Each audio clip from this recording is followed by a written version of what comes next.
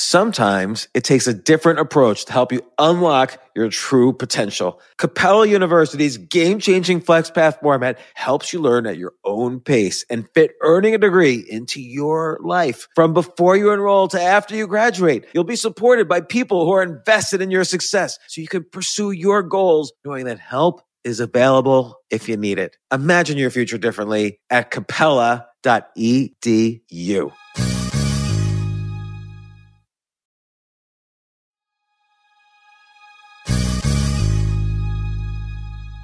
I'm doing something very different today. I really always want to deliver huge value. So I'm releasing a very special episode, not of James Altucher, but instead I'm going to be sharing with you an episode of Akimbo, which is a brand new podcast by my good friend, Seth Godin. Seth is like that rare combination of business guy and philosopher guru. Like, he is just wise. I don't listen to Seth just for the business advice. It's always because it's topped off with his incredible wisdom. I remember one time he was coming on this podcast and we're sitting down, getting ready to start. And he says, "Hey, can I get you a glass of water?" He was the guest sitting down and he started off with such politeness, offering to get up to get me a glass of water. I felt humbled. So thanks a lot, Seth. Those were an excellent set of podcasts you and I did, and I'm super excited about your new one, Akimbo. So without further ado, here are 2 episodes of Akimbo, and if you like what you hear, then remember, you can subscribe wherever you get your podcasts. Please subscribe to Akimbo. I know I do.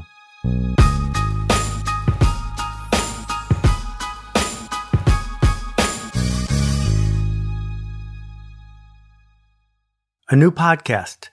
Cool. Who's the first guest? What are you going to call it? No guests? What does Akimbo mean? That's never going to work. Hey, it's Seth, and this is Akimbo.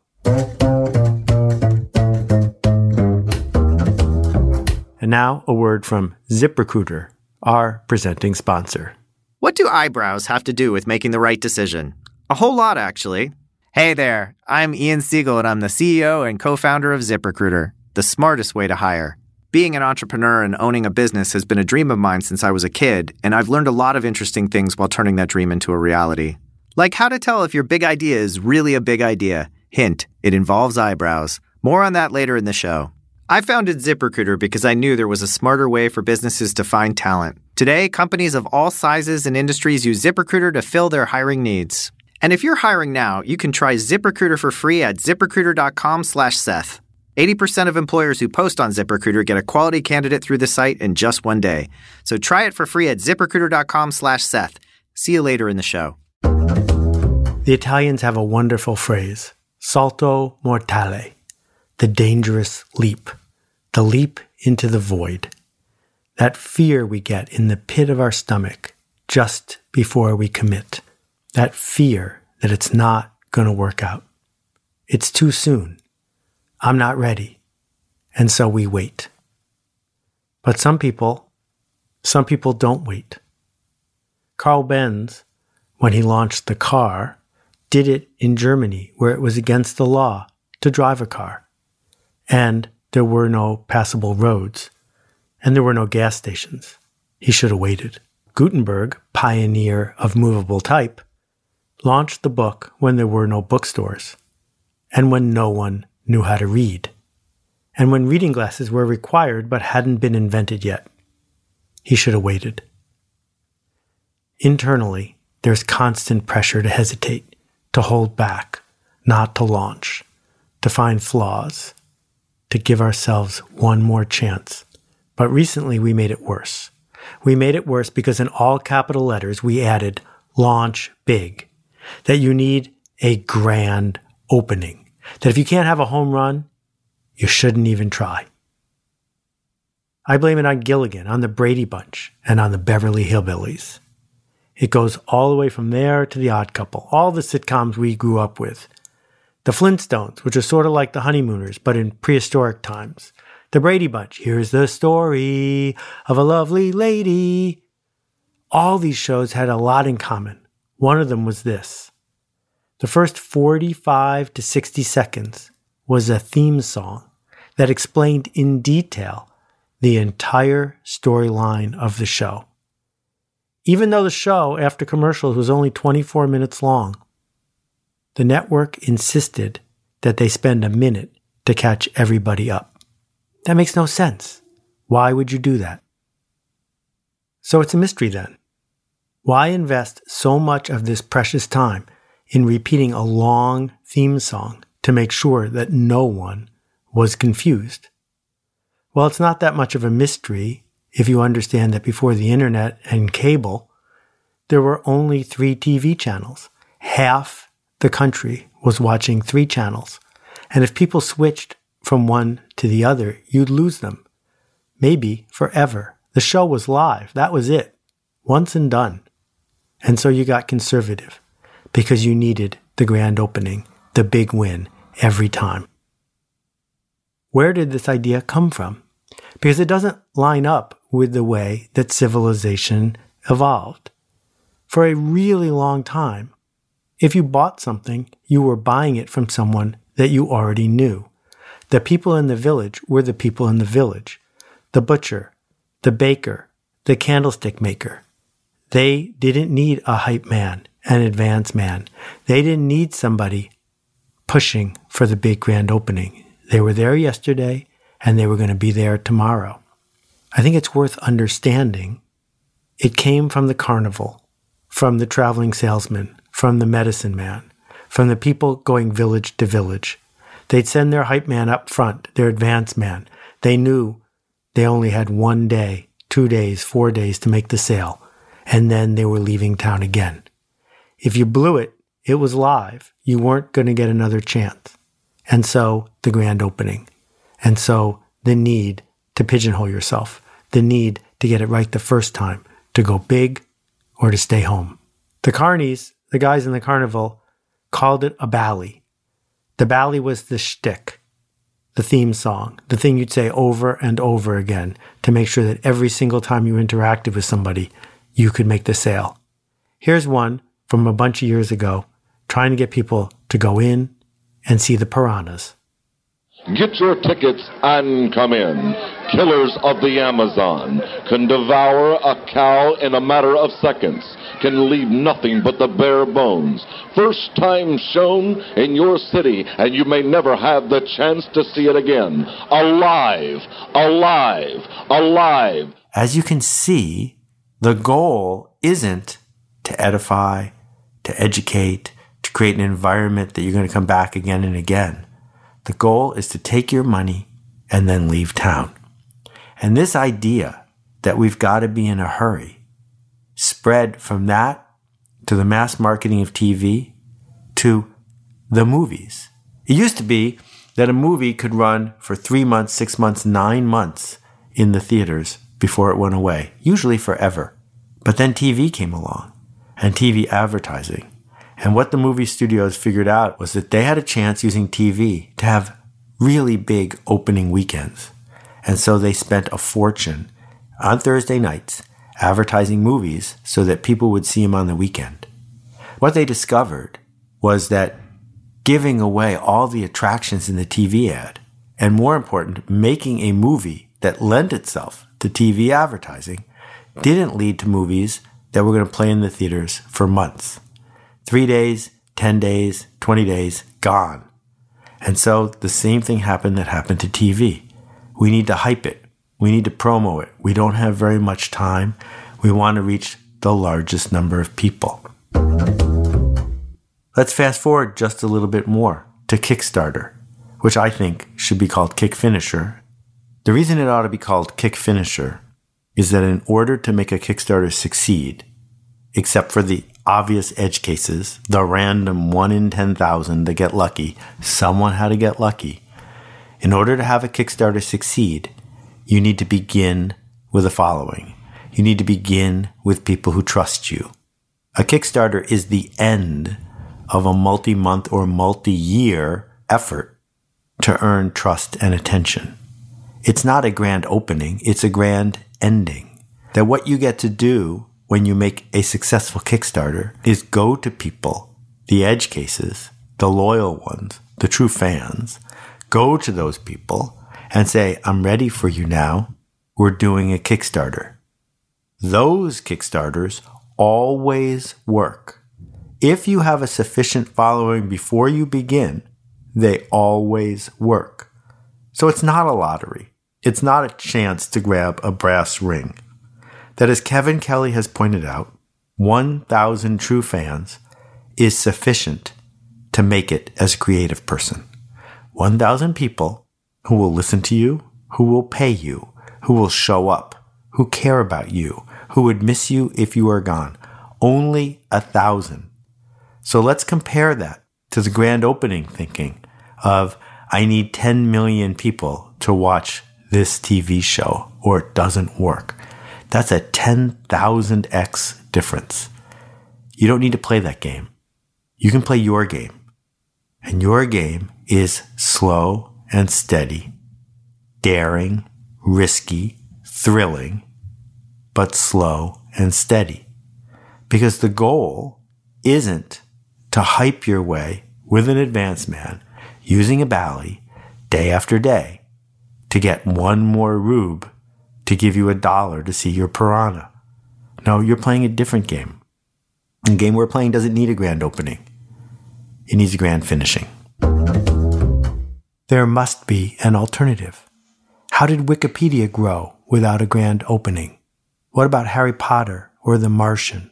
What about 50 Shades of Grey or Microsoft or Kiva or the Union Square Cafe? The list goes on and on. Most of the brands, most of the organizations that we care about, they didn't have a grand opening. They didn't have a hype man. They didn't launch with a bang. There must be another way. The alternative is called First 10. Everyone knows 10 people. Everyone has 10 people who will listen to them. Tell 10 people. See what happens. If those people tell others, the word will spread. If they don't, make better work. Take your novel. Send it to 40 people who trust you and like you. See what happens. Maybe they'll share it. If they share it, it'll spread. If it spreads, it'll reach more people. Sooner or later, someone will reach out to you and ask you to write something else. First 10.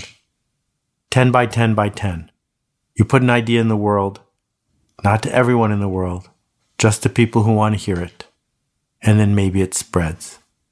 And if it spreads, it grows. And if it grows, you get to do it again. Almost 20 years ago, I was at a conference. There were some cool people there. And we were going around the circle introducing each other. And a guy says, yeah, my name is Sergey, and I have this little search engine called Google. And at the time, a lot of people knew about Google, but it wasn't the worldwide phenomenon we know today.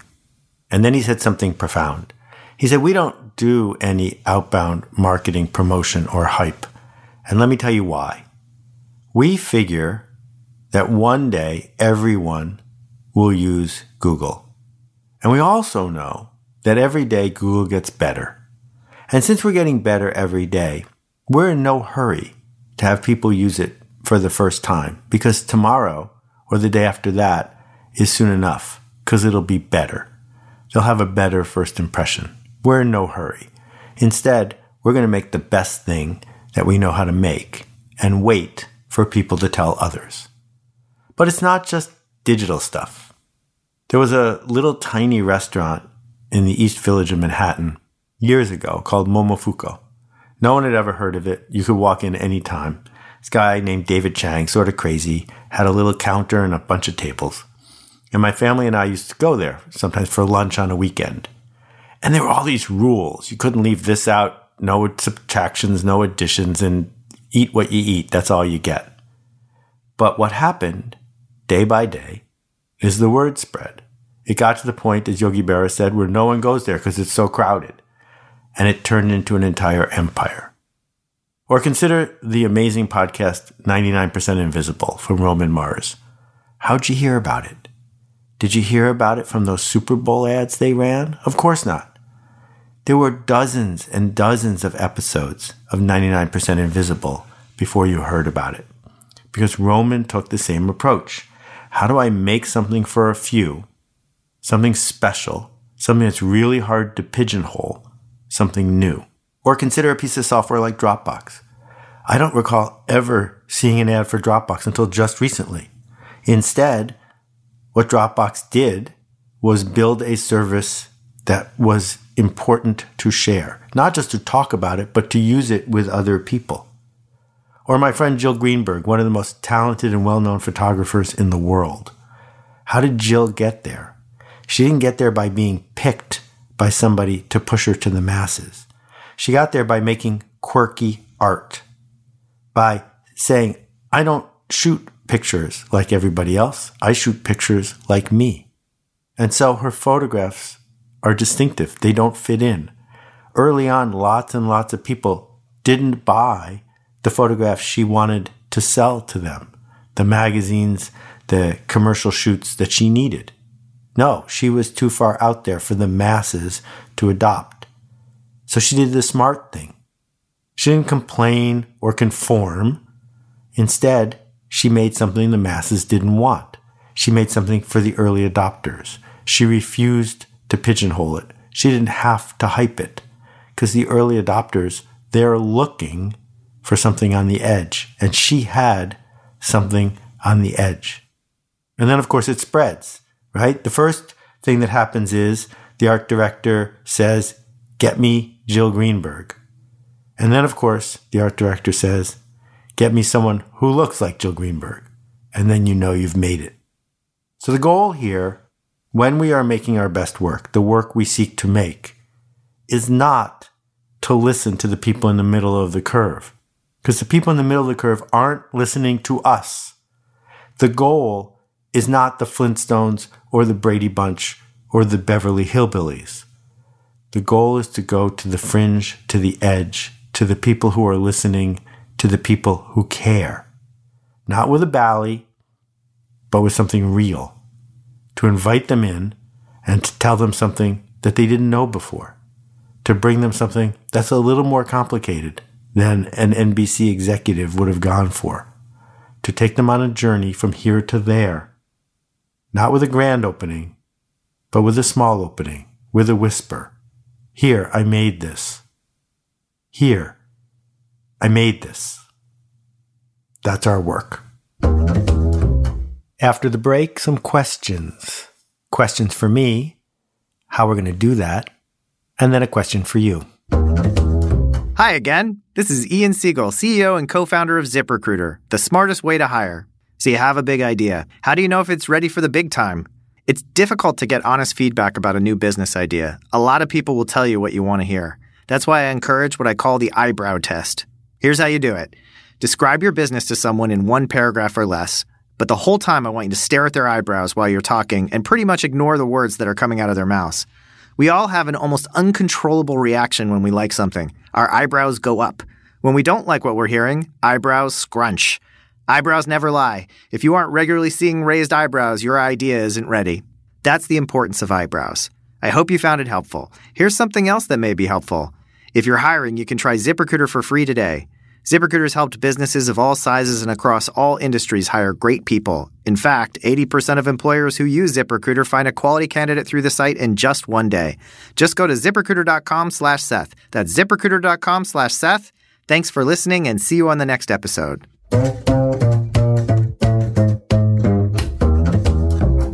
All right, questions. This is the first episode, so I don't have your questions yet about episode 0 because there wasn't an episode 0. Instead, we're teeing you guys up to give me feedback and questions about this episode, which I'll answer next time. If you want to give us a question, just visit thedominoproject.com and click the appropriate button. And while we're waiting to hear from you, here's a question for you and your team. How would it be different if you weren't in the hype business? If you weren't focused on hoopla and the ratings and how many likes you have right this minute? How would you build your product or your service or your cause if your goal was to make it deeper and more elegant? If complexity wasn't a challenge, it was a goal. What would happen if instead of seeking to make noise, you decided to do something that mattered instead? If you want to submit a question, just visit akimbo.link, akimbo.link, and click on the appropriate button. See you next time. What are people saying about the alt MBA? I needed something more, a way to level myself up and find a connection, really be challenged. Maybe I operated for 10 years in my life and this is what was my best space. But then in alt MBA, you learned what was your best on Monday, it's going to be better on Tuesday night. And you're going to do it in a space where everyone cares about you so much that they're not going to let you off the hook. Alt MBA, in fact, is not a course, it's a workshop. It's 1 month in which a professional coming from all over the globe can work with 100 other professionals that will make you a better leader. Not enough time. We know it's not enough time. Do it anyway. So many people want to self-edit. They want to say, oh, I have writer's block, all these excuses, basically. And so this is just an exercise in getting out of your own way. And also collaboration. It's more about how you think, what you're willing to offer yourself and the group. I have a clearer vision with my company and who I'm trying to build it for. Really having a lot of skills to speak more confidently about who I wanted to be and where I wanted to go. Find out more at altmba.com.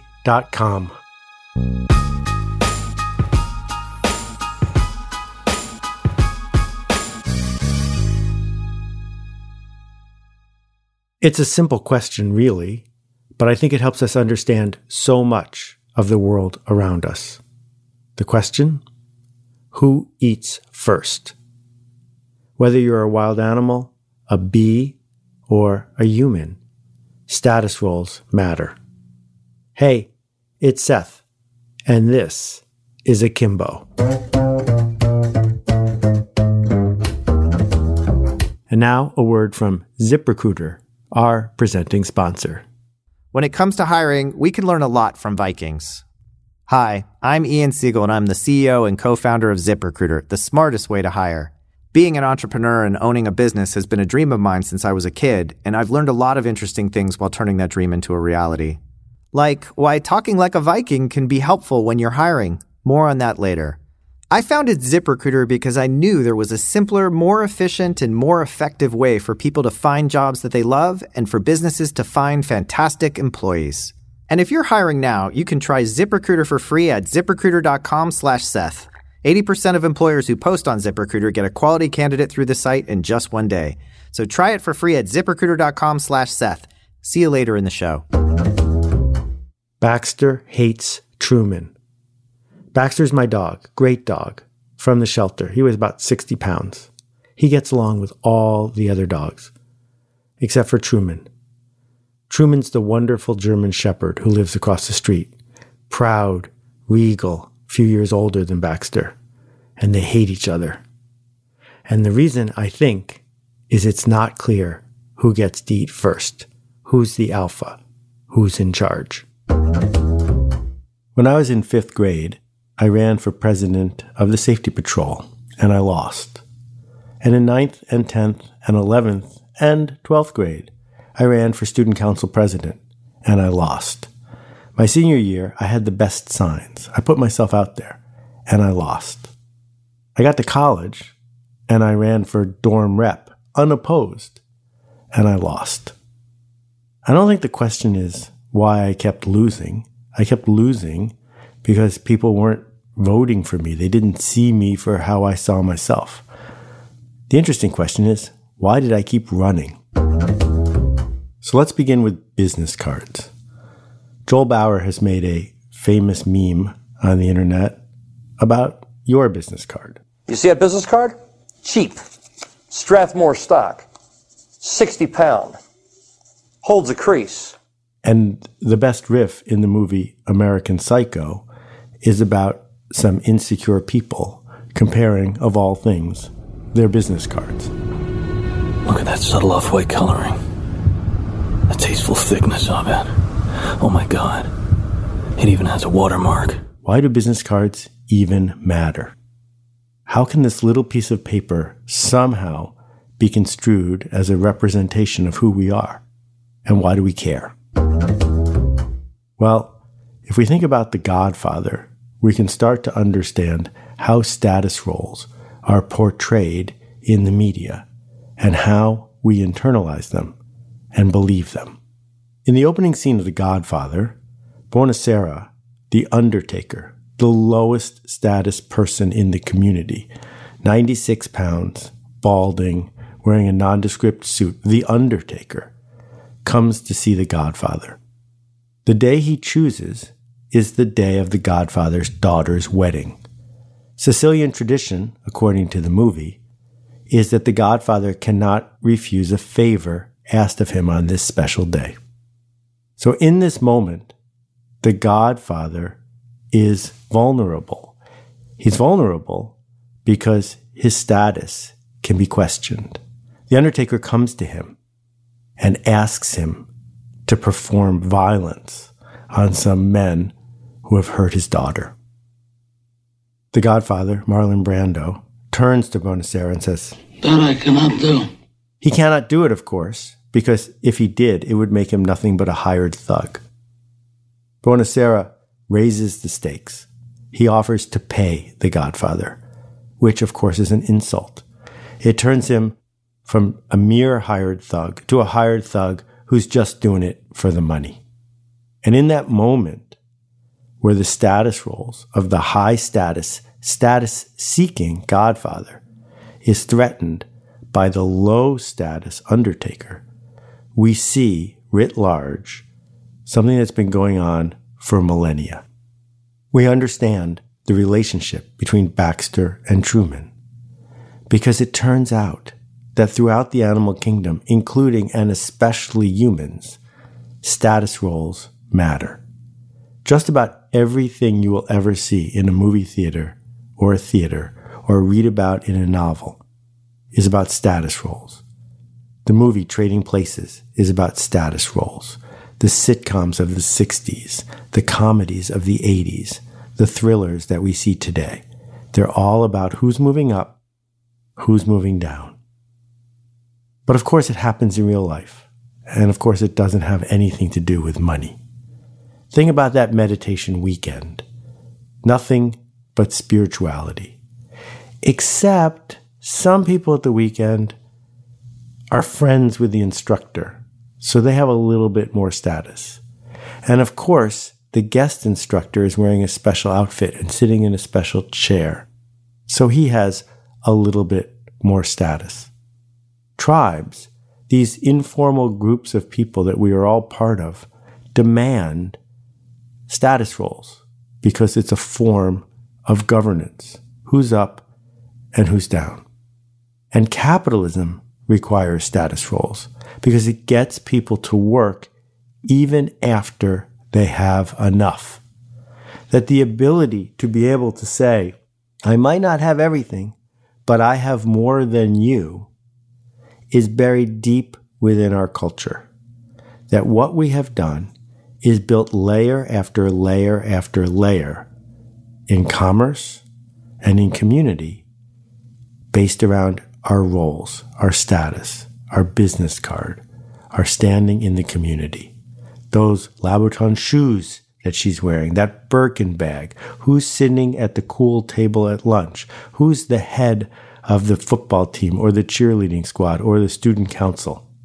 That we repeatedly look at other people and decide where we stand. And what marketers have done is run with this. What politicians have done is run with this. Because we understand that deep down, human beings care about it. Keith Johnstone, in his brilliant book, Impro, spends the first third of the book talking about how theater is nothing but this exchange of status roles. Professional wrestling is nothing but an exchange of status roles. Nursery school is status roles. Who gets to play with the blocks? Is it the kid who's the biggest? How do we treat somebody who's wearing a cute outfit versus one who isn't? How are we looking and juxtaposing who has status and who doesn't, and which status matters? If you had a chance to watch the videos of Donald Trump shaking hands with various world leaders, what you see is an ancient ritual, a battle for supremacy in something as absurd as a handshake. And when a policeman pulls you over for speeding, in that exchange at the window of your car will be a debate about status roles. Are you going to play low and let the policeman play high? Are you going to take umbrage and say, "Don't you know who I am?" and try to get the policeman to play low? We're not on the savannah anymore. We're not lions or hippos deciding who gets to eat first and who just gets the scraps. And yet, it certainly seems that way. Four old friends who haven't seen each other in a while get together over lunch. The first one, beaming, pulls out his iPhone X, brand new. The most profitable consumer product ever created. The iPhone hasn't offered much new in the way of functionality in 5 years, but people keep buying the new one. And he knows why. Putting it on the table gingerly, he's moved up in status. His friend to the left pulls out his Pixel phone from Google, Android-based, a way of showing he's smarter than his friend. He bought something with more power. Not to be outdone, the third friend pulls out a waterproof flip phone, 12 years old. Doesn't matter. He's all about the functionality. The fourth friend, though, the status of no status, doesn't have a phone at all. Doesn't need a phone. His admin will take care of it. And around the circle we go. How do we keep it running? In a society as rich as ours, with so many resources available, how do we keep it going? How do we keep making people upset and frustrated when they don't have enough status? How do we get people to work all night, even though they have enough, to earn more status? How do we create life and death situations? How do we push people to go into debt for status? Well, it turns out that shame, that basic human emotion, one of the top 6 emotions that people experience. You've got happiness, you've got fear, and then right up there is shame. Shame is the status enforcer. That what we have done is orchestrate a culture where if you are surrounded by people with more status than you, or if you believe that they have more status than you, we've instructed you to feel shame. And we hate shame. Shame's the deal killer. Shame undermines all of the things that we seek to have. So to avoid shame, we make bad decisions. We make decisions that honor marketers or those that would manipulate us, as opposed to doing what's best for us and the people around us. And it's important that we learn to see it. That once you see it, once you see how this juxtaposition between status and shame is used over and over again, you can see how you're being manipulated to vote, manipulated to work, manipulated to purchase.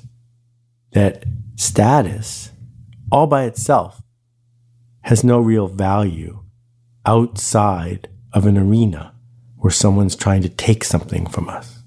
That the rest of the time it's in our head. It's the story we are telling ourselves about our worth, about our business card, about how we are being judged. As always, there's insight from the good doctor, Dr. Seuss in Yertle the Turtle. "Turtles, more turtles," he bellowed and brayed, and the turtles way down in the pond were afraid. They trembled, they shook, but they came, they obeyed. From all over the pond they came swimming by dozens, whole families of turtles with uncles and cousins, and all of them stepped on the head of poor Mac. One after another, they climbed up the stack. What marketers have learned is that the shame engine, the tribal shame engine, won't stop working. All they have to do is highlight it, press on it gently, sometimes with an anvil, but often gently, and remind us that we don't want to be at the bottom of the pile. They remind us with images and offers and sales that if we don't respond, we're going to have to deal with shame. And it's all in our head. Consider the market for luxury goods. Last year, it was more than $30 billion spent worldwide to buy things that were more expensive and probably a little bit nicer than we needed. Luggage or perfume or shoes, the list goes on and on. It turns out the industry was invented by one man named Colbert in France. He worked for the king. The French had a problem, which is they weren't doing very well as imperialists. Spain and England were colonizing other countries, building markets, gaining raw materials better than the French were. So Colbert put in place a ratchet, a way to raise more taxes for the king and to build export markets. And the idea was that they would bless certain industries, give them protections and support, and thus France became the leader in things like lace and leather goods. They figured out how to make things better than they needed to be so that people who wanted to demonstrate their status could spend extra money and gain a symbol that would allow them to do this. And hundreds of years later, it continues. The race for more status, not more than anyone in the world, just more than people in your circle, continues. And the digital world makes it even easier to play the game. That Instagram and Snap and Facebook give each one of us a stage to prance on and show our status, to humble brag our way into showing that we're just a little bit better than the people around us. Or, if we choose, a place to go to feel badly about ourselves, to experience shame, because somebody else is moving up while we are moving down.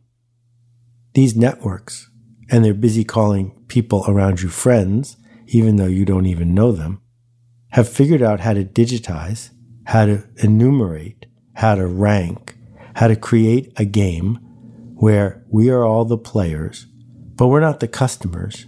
We are the product. We're the product so that someone else, the advertiser, can pay money to reach us. And the thing that they are extracting from us is our attention. We give our attention in exchange for avoiding the shame of feeling like we are falling behind in status. So like the Godfather, like the person at the meditation retreat, like the person who's figuring out what shoes to wear to today's meeting, or wondering whether our business card is good enough or not, we're all captive on this merry-go-round, a carousel, around and around and around, playing a status game, where some people are using status to extract behavior from us, and other people are busy trying to gain status, so in their mind, they can win. So what to do about it? Well, two things. First of all, if you're trying to do something important, something beneficial, something good, if you're trying to get someone to adopt a different way of being, I think it's worth paying attention to the status of the people you are working with and the changes that you are offering. Because when your change promises to move someone's status up, they are way more likely to listen to you. That status roles inform every decision that we make. And if you're trying to sell an idea to someone, you need to be aware of them. But what if you're on the other end of the equation? What if there's a long history of status roles being used against you? Well, one more time we can go back to the good doctor, Dr. Seuss at the end of Yertle the Turtle. And today the great Yertle, that marvelous he, is king of the mud. That's all he can see. And the turtles, of course, all the turtles are free. As turtles, and maybe, all creatures should be. Interesting things happen when we start tweaking status roles. The Union Square Hospitality Group is a chain of restaurants, high-end restaurants in New York City. A couple years ago, they decided to do away with tipping and instead add a service charge to every bill. They did this for a few reasons. One reason is that by law, the people in the back of the house, the people who cook the food, aren't allowed to take a share of the tips. So what was happening was there was a huge gulf between how much some people were paid and how much others were paid. By adding a service charge, they were able to treat everyone on the team as a professional. And what they discovered was that it shifted the posture of the people in the back who were paid more fairly, but it also changed the way the service staff acted. Instead of it being a sexist or racist lottery where how much you were going to get at the end of a meal was based on the whim of a diner and how he or she was dealing with their own narrative about status, the people in the front of the house were able to act like every other professional in a field, getting paid fairly for what they did and doing their best possible work. It's interesting to note that some of the customers are uncomfortable with this, that having tipping be taken away from their discretion doesn't change the service experience, but it very much changes the status experience.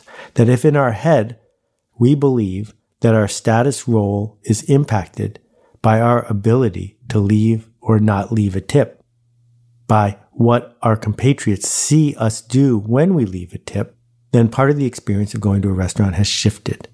It's fascinating to watch an experiment like this unfold because each of the parties involved is shifting their experience of status, often for the better. After the break, I'll be back with answers to the questions you submitted from the last episode. If you have a question about this one, please visit akimbo.link and press the appropriate button. Hi again. This is Ian Siegel, CEO and co-founder of ZipRecruiter, the smartest way to hire. So here's a quick interview tip. A lot of people, when they're interviewing a candidate, they try to make a friend. And the reality is that's not a great way to figure out what it's going to be like to work with someone. It's because everybody's on their best behavior. That's why my number one interview tip is to talk like a Viking. And what do I mean by that? I mean, be direct. If they say something that you like, you tell them that you like what they just said, and you see how they react. If they say something you don't like, you also tell them that, and you see how they react when you give them feedback that some would consider to be tough to take. That's one of the most important reads you can get in an interview, and it's the way to find out what it's like to really work with somebody. That's the importance of being direct. I hope you found it helpful. Here's something else that may be helpful. If you're hiring, you can try ZipRecruiter for free today. ZipRecruiter's helped businesses of all sizes and across all industries hire great people. In fact, 80% of employers who use ZipRecruiter find a quality candidate through the site in just one day. Just go to ZipRecruiter.com/Seth. That's ZipRecruiter.com/Seth. Thanks for listening and see you on the next episode. Hey Seth, it's Maria. Hey Seth, my name's Kyle Gray, and first of all, I love the show. And that completes my question. Hi Seth, this is Paul from Huntington Beach, California. Hi Seth, this is Anupam. Hi, this is Caitlin. Hi Seth, warm greetings from Curacao. Hey Seth. Hey Seth. Hi Seth, and greetings from Lithuania. Hey Seth. Tons of questions came in last time. I was really gratified at all of the wonderful feedback you shared with me about the first episode of this podcast. Thank you. Some tips for Q&A going forward. We're never going to be able to get to all the questions that you're submitting, and I apologize for that. The questions that I'll choose will tend to be specific about the previous episode. They'll tend to be general in that lots of people want to hear the answer, and they'll tend to be cogent, compressed, urgent, so that they don't ramble. Here's our first question. My question is, when you're doing your work, you receive feedback. How do you use this feedback, both positive and negative feedback, in a manner that is constructive and makes your work better rather than reduce its quality? Thank you. The essence of the thinking behind 1,000 True Fans is that there are a few people who matter a lot more to the creator than other people. And that's the secret of processing feedback. When a critic doesn't get the joke, when they don't understand you, when it's not what they need or want, well then there's nothing to be done about that. Let it go. Move on. On the other hand, when you hear from the core constituents, from the people that you're counting on, you need to listen very carefully to that feedback. Treat different people differently. Being on your own and indeed building something that will spark change in a community, if you want to still have a balanced life, I'm talking about raising kids and also making sure that you get at least a couple of hours sleep a day. How do you manage to build something slowly, but then at the same time make money to survive? This was the most common question that came in, and it's based on a fundamental misunderstanding of what I'm talking about when I say that the grand opening is a mistake. Grand openings are expensive. They are fraught with risk. They are foolhardy. The other approach, the smallest possible market, the idea that we can find our people and delight them while ignoring everyone else, that's not slow, that's smart. And so if you're going to make something, you have to be prepared for the fact that it's not going to work right away, that it might never work. If you're going to make something, you have to accept the fact that it's different than having a day job. Bank tellers get paid when they show up at work every day. Creators don't. So I don't have a shortcut for how to live the life you deserve, how to have a steady income while doing this work. That's beyond the scope of what we're talking about today. But what I am arguing for is that the most efficient, smartest, productive way to do your work is not to wish and hope for the fairy of success to come and say, everyone knows your idea, because she's not coming. That the alternative is to be specific, urgent, and important, and to make a difference for a few people, because then they'll spread the word, and then you can do the work you wanted to do all along. Sometimes it feels like you're saying that it doesn't matter the quality at first, just get out there with your work, the work that you believe in. But then what if people give you their attention at first, and then you create this not perfect, ugly duckling, and then people see it and they never take you seriously again? There's a big difference between just ship it and merely ship it. And I have never argued that people should just ship stuff out, whatever it is. Just take a flyer, throw it into the world.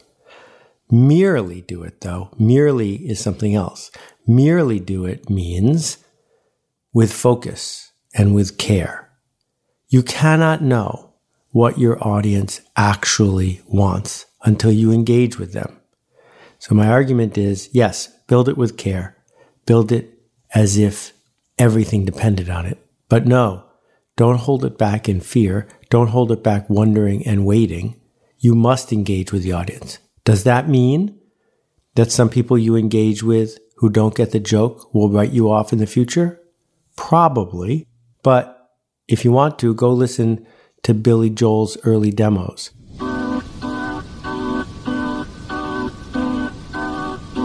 Only a man who's broken can appreciate the awful pain I feel. Only a man whose world is always real can never know. Go look at Jerry Seinfeld's early stand-up.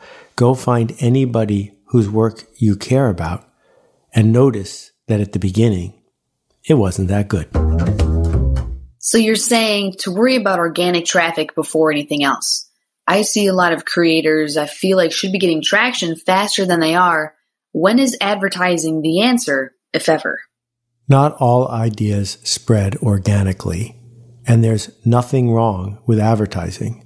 Anticipated, personal, relevant advertising that reaches people who want to get it can be really effective. My argument is that it never makes sense to buy a Super Bowl ad, ever. That you're not trying to reach everyone. But if you know specifically who you seek to reach, by all means, buy the ads. Two good questions about Kevin Kelly's notion of 1,000 true fans. How might you quickly and cheaply demonstrate the power of 1,000 true fans to someone who's a non-believer? When building up our 1,000 true fans, how do we know who to target and what to aim for? So let me take another minute to go through the math here. True fans aren't merely fans. There are people who show up with time and money, acting as patrons, insisting that the work continue. 1,000 true fans are the core of how ideas spread. 1,000 true fans can pay for a small team of people to create magical work. The math is pretty simple. If you've got 1,000 people that will come to your rock concert weekend to spend time with the band and pay $1,000 each, that's $1 million. When you've got 1,000 true fans who are willing to subscribe to your work, paying every month, you can make a living on that. Can you support a giant corporation? Of course not. But you can support an artist, a human, somebody who wants to make a difference. So how to choose these people? Because the people who choose you, they might be fans, but true fans are a little different. True fans understand that they are actually engaged in the process of creation. True fans define their future through the work that the artist is doing. They're grateful for it, and they are willing to participate. So part of the discernment that we need as creators is to tell the difference between someone who will take our time and someone who will amplify our time.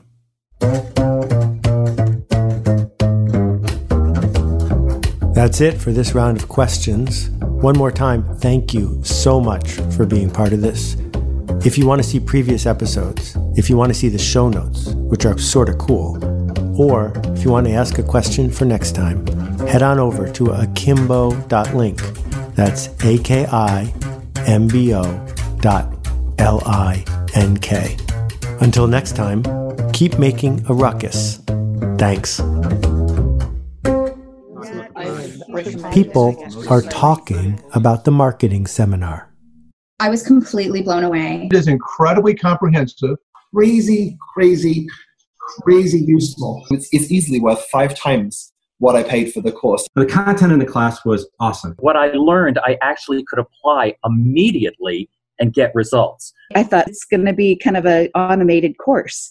And the big shock is the cohort. I have never felt more supported in any online program I've done. And that actually changed the way we talk about the project. It changed the way we promote it on our website. I use it in other projects. A way to really evaluate it and to apply it that I have never experienced anywhere else. It's so much more than just a marketing seminar.